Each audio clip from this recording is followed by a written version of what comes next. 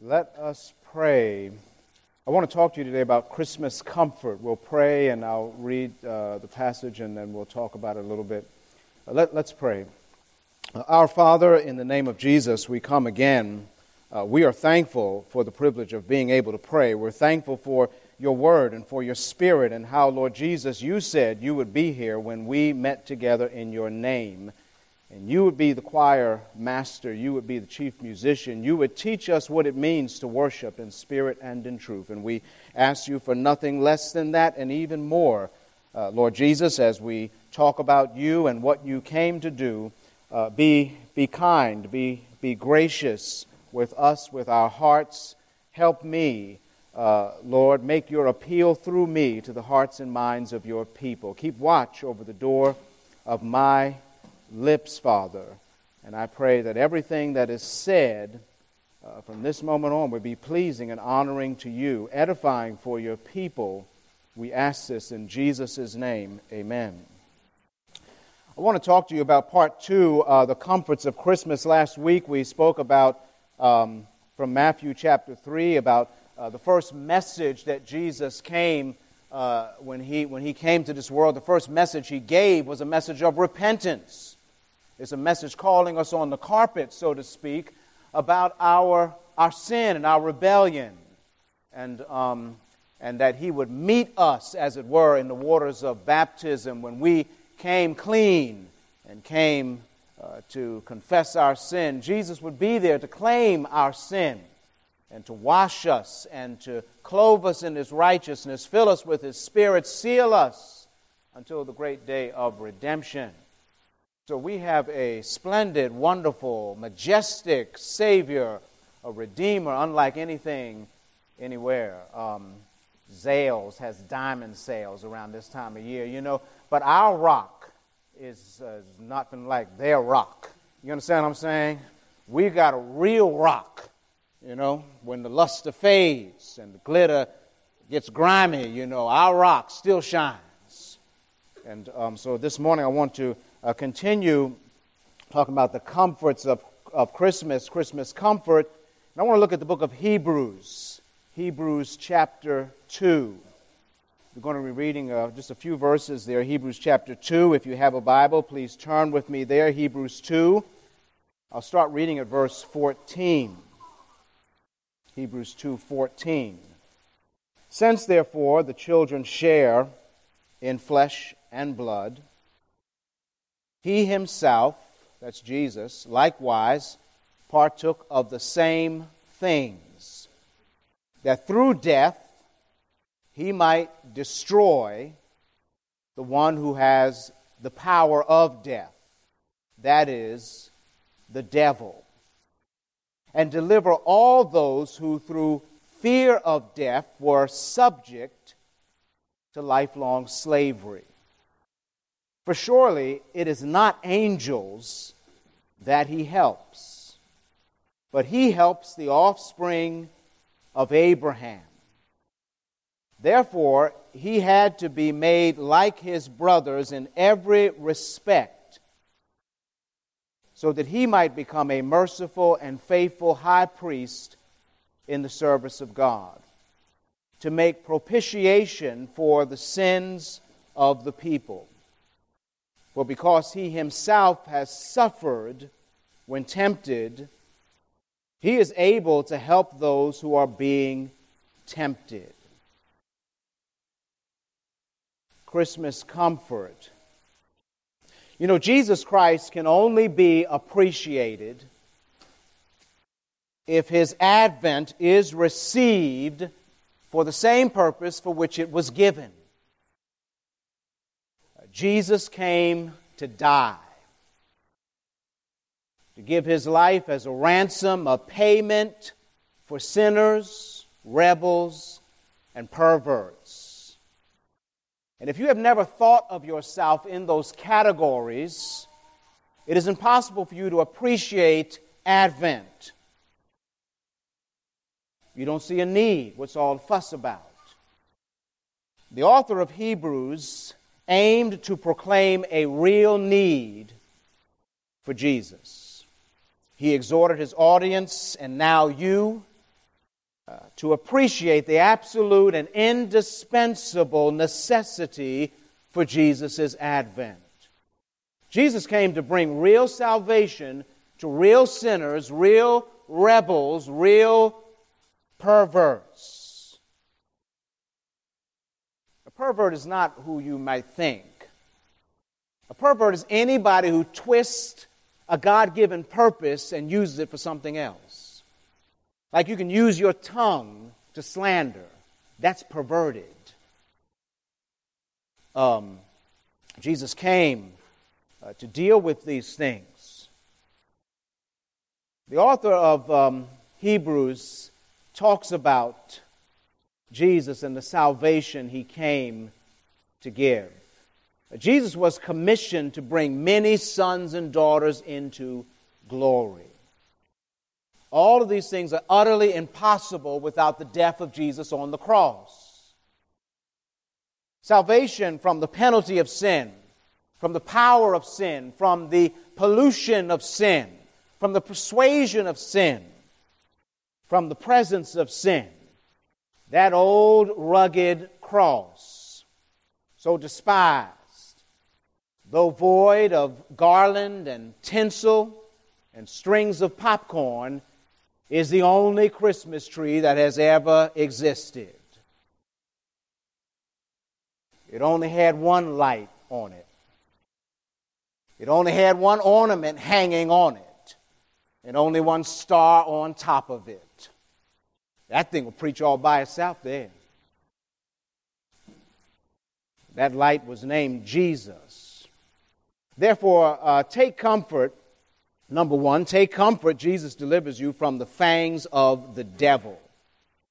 Unlike Superman, Spider-Man, Batman, Supergirl, and Wonder Woman, whose unrealistic superpowers and perks always get the front page of the newspaper, the Bible says in this particular passage that Jesus' solidarity with your flesh and blood, your weakness and your mortality, is what is highlighted here in the incarnation. He took on your vulnerable flesh and blood. He took your nature because he came to die, and through death, it says, destroy the devil, the one who has the power of death. The power of death is what Paul calls the sting of death, in which he defines as sin. John defines sin further as lawlessness. John said Jesus Christ appeared in order to take away sin, the practice of sin, the love for sin, the habit of sin, the pattern, the addiction to lawless and loveless living. He came to replace that kind of habit, that kind of pattern, that kind of attraction, that type of addiction with loving righteousness and righteous loving and righteous living. He came to give you a brand new pattern of life, a brand new fabric of life, love, righteousness, faithfulness. John says the reason the Son of God appeared was to destroy the works of the devil in you. That's what the writer of Hebrews is talking about as well. Jesus does this through giving you a new birth, a new Genesis, by placing God's seed, literally God's spermata, in you. God's DNA. So that you might participate in God's nature. Merry Christmas. That's a real gift. Don't let this world fool you and the devil fool you with their discounts this time of year. You know, for an example, we live in a gender fluid culture. Gender reassignment culture. You can be a woman or man. You can take your pick. That's some twisted stuff. Doesn't make a difference what parts you came with. You can switch it all up. But why trade such a cheap thrill when you can participate in the divine nature? You can get the characteristics of God himself. The devil wants you to be self-centered, self-attracted, self-addicted, so that you believe being your own God, making your own decisions, determining your own life, making up your own rules is the best thing. When in reality, the best thing is what God has given in his Son. That through Jesus Christ, you're able to be conformed to the likeness and the image of Jesus. You're created in God's image, and Jesus is God's image. And you can be like him. You can share his nature. God is determined to reassign your characteristics and your traits to be like his. How's that for a reassignment? That's some glorious stuff there. Jesus came so that you might have a new Genesis, that he might deliver you from Satan's fangs, self-centered living, being a self-made, self-serving, self-enslaved individual. Jesus came to deliver us, to deliver you from that. So take comfort. Jesus delivers you not only from the fangs of the devil, but from the fear of death. Verse 15 says, Jesus partook of your flesh and blood to deliver all of you who through fear of death were subject to lifelong slavery. Without Jesus, you'd be wise to be afraid to die. Judgment follows death, and without Jesus, condemnation and punishment is all that's left. Whoever does not believe, the Bible says, is condemned already, because he has not believed in the name of the only Son of God. Whoever does not believe and obey the Son shall not see life, but the wrath of God remains on him. Without Christ, fear of death leads to lifelong slavery, the writer of Hebrews says. What does that mean? Notice it is through the fear of death that this particular type of slavery secures its captives and makes them helpless. It's clear to see that the type of slavery that is being talked about here is just the opposite of what it means to be a son of God, a daughter of God. In the book of Romans, light is thrown on this fear of death that brings a certain type of slavery. It says in the book of Romans, "For all of you who are led by the Spirit of God are sons of God.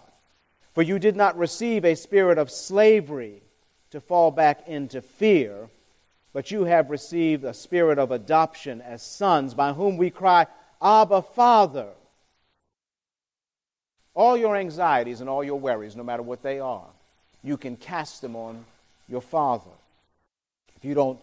If you have this fear of death that brings this type of slavery, you don't have a Father in heaven that you can run to and cry to. You know, when Jesus was in Gethsemane, he fell down and said, Abba, Father. He could cry to his Father, knowing that his Father was going to do everything perfect for him. That's the same thing with you. If you know you have a Father in heaven, you can pray. You can pray about whatever's going on in your life. You can bring it to God in prayer, and God will give you peace that surpasses all understanding, guarding your heart and mind in Christ Jesus. Isn't that true? And you don't have to be a slave to fear, slave to death, and in fear of death. You can cry out to God, and He will give you peace. Your Father in heaven fellowships with you, guides you, and loves you. You can laugh in life. You know, you can laugh in the face of death because you know that God has you. If God is for you, who can be against you? Right? He who did not spare his own Son but gave him up for us all, how will he not also with him graciously give us all things? Who's going to separate you from the love of Christ? Come on with it. Ain't nobody going to separate you from the love of Christ. Can't nobody do that. Paul ran that thing to the hilt. Neither death, nor life, nor angels, nor principalities, nor powers, nor things present, nor things to come, nor anything else in all creation can separate you from the love of Jesus Christ, the love of God, which you find and discover in Jesus Christ. Nobody can separate you from that love. God is determined with all of his power and all of his wisdom to manipulate every single solitary thing in this universe for your good. That's some serious stuff, man. You ever get your head wrapped around that thing? Every single solitary thing that happens in the universe. They got people floating to Mars, man. In the whole universe, whatever happens, God is manipulating that thing for your good. You can't beat that. Go to Walmart and see if you find that.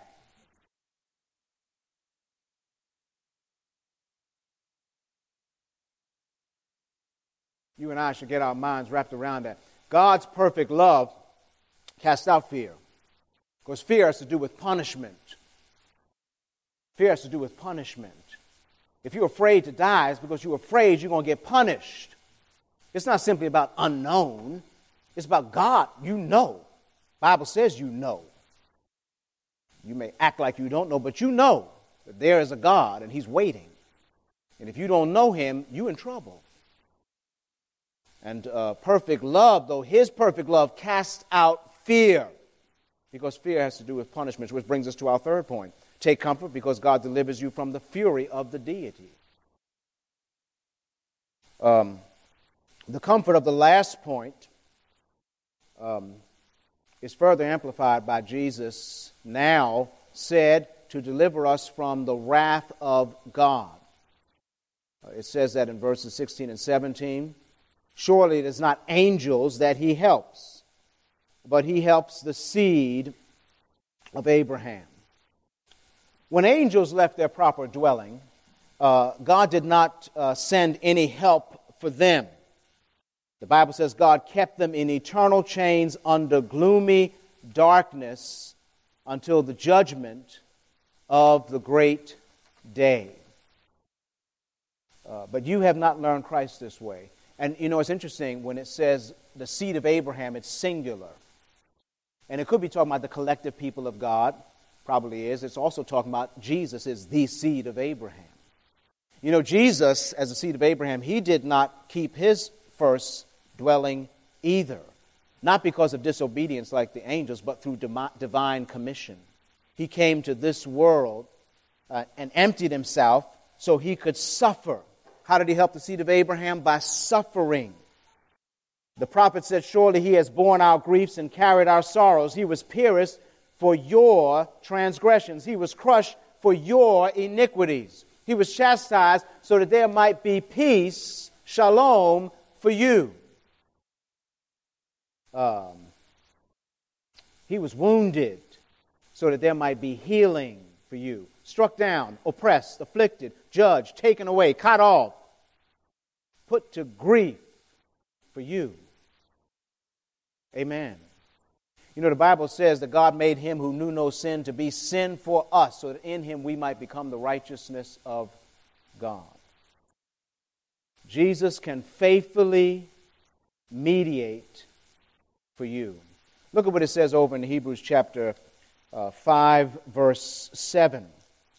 Hebrews, just a couple chapters over, Hebrews chapter 5, verse 7, it says, in the days of his flesh, Jesus offered up prayers and supplications with loud cries and tears to him who was able to save him from death, and he was heard because of his reverence. Although he was a son, he learned obedience through what he suffered. And being made perfect, he became the source of eternal salvation to all who obey him. Jesus Christ lifted up loud cries and tears to his Father who judges righteously, who could save him. Look at Hebrews chapter 7. Hebrews chapter 7. It says in verse 23, the former priests were many in number because they were prevented by death from continuing in office. But he, that is Jesus, holds his priesthood permanently because he continues forever. Consequently, he is able to save to the uttermost those who draw near to God through him, since he always lives to make intercession for them.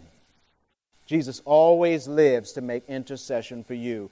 The Bible says in 1 John chapter 2, you have an advocate with the Father, Jesus Christ the righteous one. He's a defense attorney. And when you go to court, everybody's got to go to court. You ever get jury duty? Do they have jury duty in Maryland? They got it in Pennsylvania, and you get that subpoena. You get that one day, one trial. And you can call in and get excused. You can ask your boss to write you a note, can't you? I got out of it a lot of times. I asked my boss, I don't want to go down there for $9. Come on. And I asked my boss, he sent a note. And I call in, you put that code in there, and they say, you've been excused for jury duty. And I was like, yes, and hung the phone up. But there's one day, one trial, right? You can't get out of that one. You got to meet your Maker. You've got to meet the Lord, and you can't get excused from that one. And the only one who can help you on that day is the real attorney, Jesus Christ. And he said to all who believe in him, he will stand and plead your defense. He'll show his wounds. He'll show the holes in his body and say, this one's been snatched from the fire. And do you know that today personally? Jesus is a seated high priest. It says in the book of Hebrews chapter 9 or 10, it says that all priests stand all day long offering sacrifices. But Jesus, it says in chapter 1, he sat down after making purification because his work was finished. It's a done deal. You believe, you're in. You can't get out. You wouldn't want to. And all these blessings come to every single person who like Abraham, believes. It says children of Abraham, offspring of Abraham, seed of Abraham. He helps the seed of Abraham. What does that mean? He only helps the Jews? No, the seed of Abraham refers to those who believe the way Abraham believed. Whether you're Jew, whether you're Gentile, doesn't make no difference where you come from, who your mama was. You know what I'm saying? As long as you believe in Jesus, you're a child of Abraham. According to Galatians chapter 3, 27 through 29, you are a child of Abraham if you believe in Christ Jesus, and he helps the seed of Abraham. Those who believe that God is able to do the impossible. Abraham was 100 years old, as good as dead, the Bible says. How would you like a description of yourself, as good as dead? How would you describe them? I think they're as good as dead. Well, that's the way God described Abraham. And Sarah's womb was dead. She was barren. She was all dried up. But then the laughter came when Isaac came. God is able to do what's impossible. Yes, he is. The only thing God can't do is fail. The only thing God can't do is sin. The only thing God can't do is lie. But he can do the impossible. Well, yes, he can. Those who believe God to do the impossible. Egypt coming on the hill, and Israel standing there in front of the Red Sea, the deep blue sea. God said, Moses, stretch out your hand, put the rod in the air, and the sea split right down the middle. Dry land. Wow.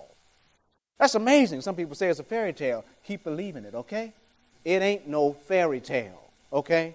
If Hollywood can do it, God can do it. You understand what I'm saying? Don't even go down that road. God is the one who says in Romans chapter 4, God is the one who justifies the ungodly without good works. Imagine that. You can go to God without good works and still get justified. Because good works come from Jesus, and he takes his righteousness and trades it for your unrighteousness. He switches things up.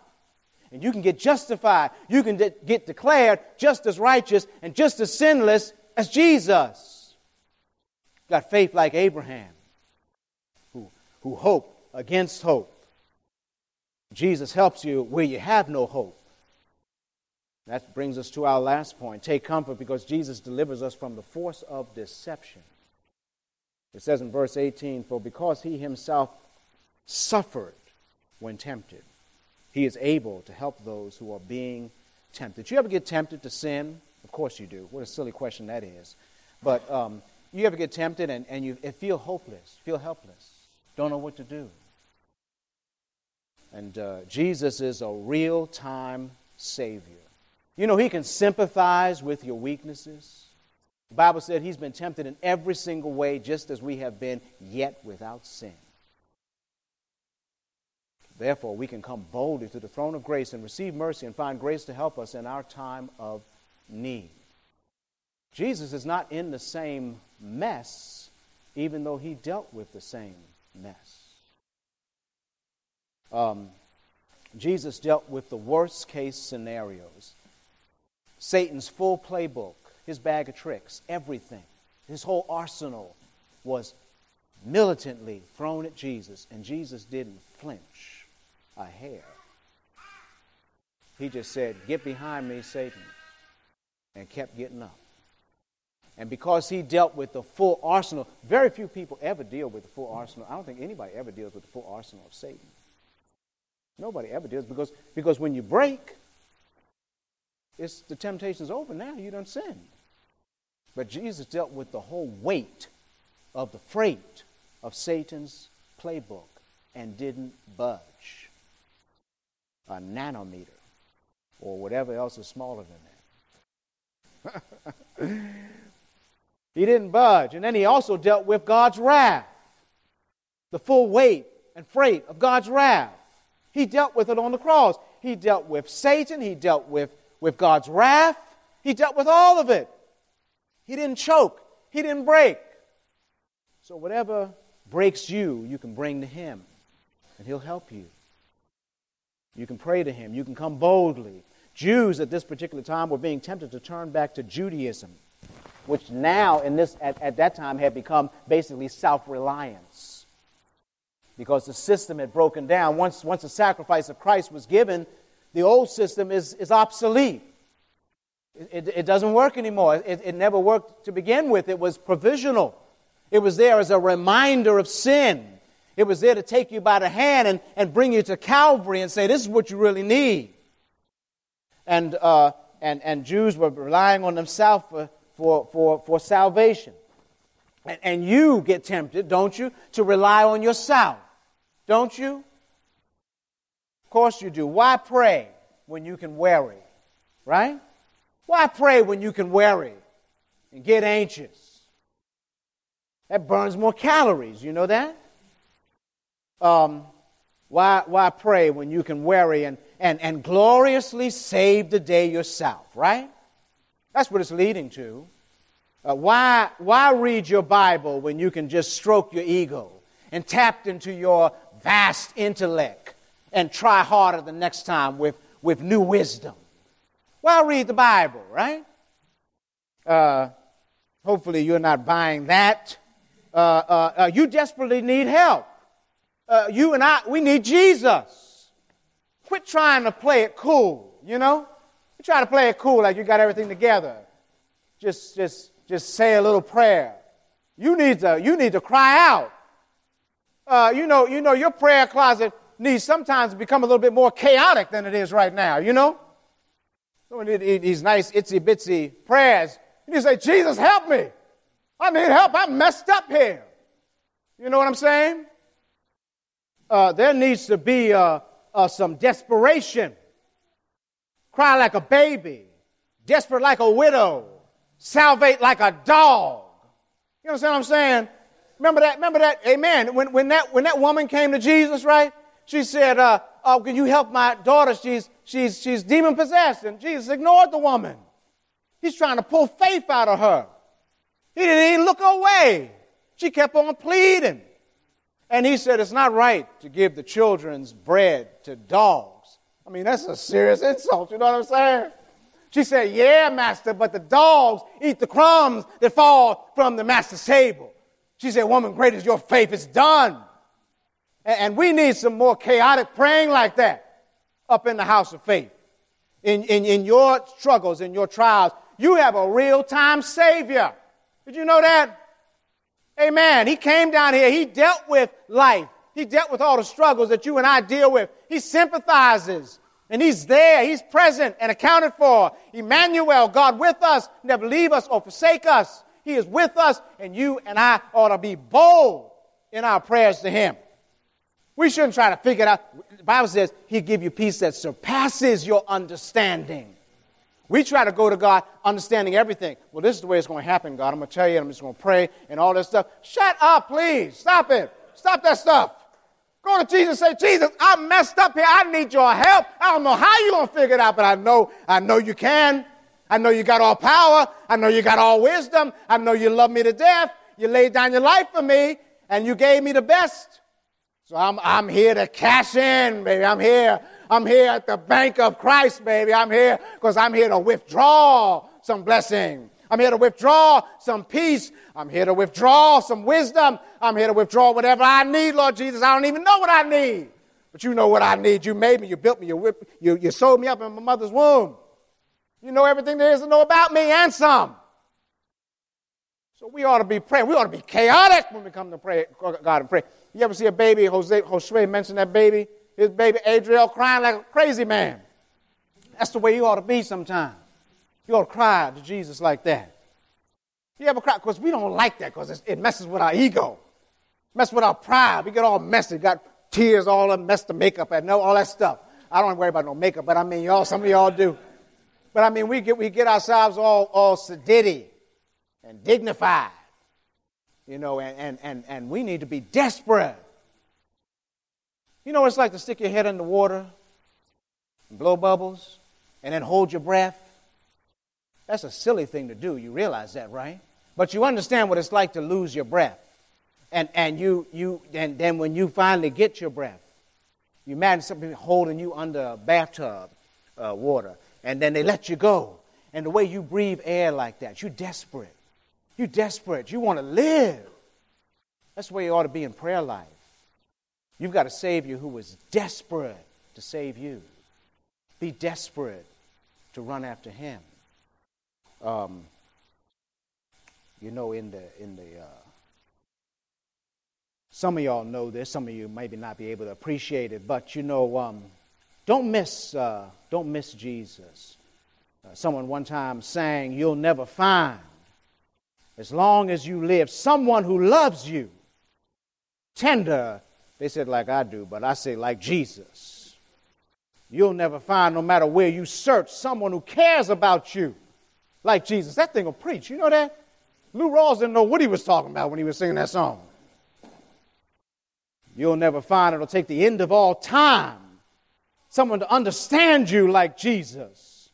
Don't miss Jesus' love.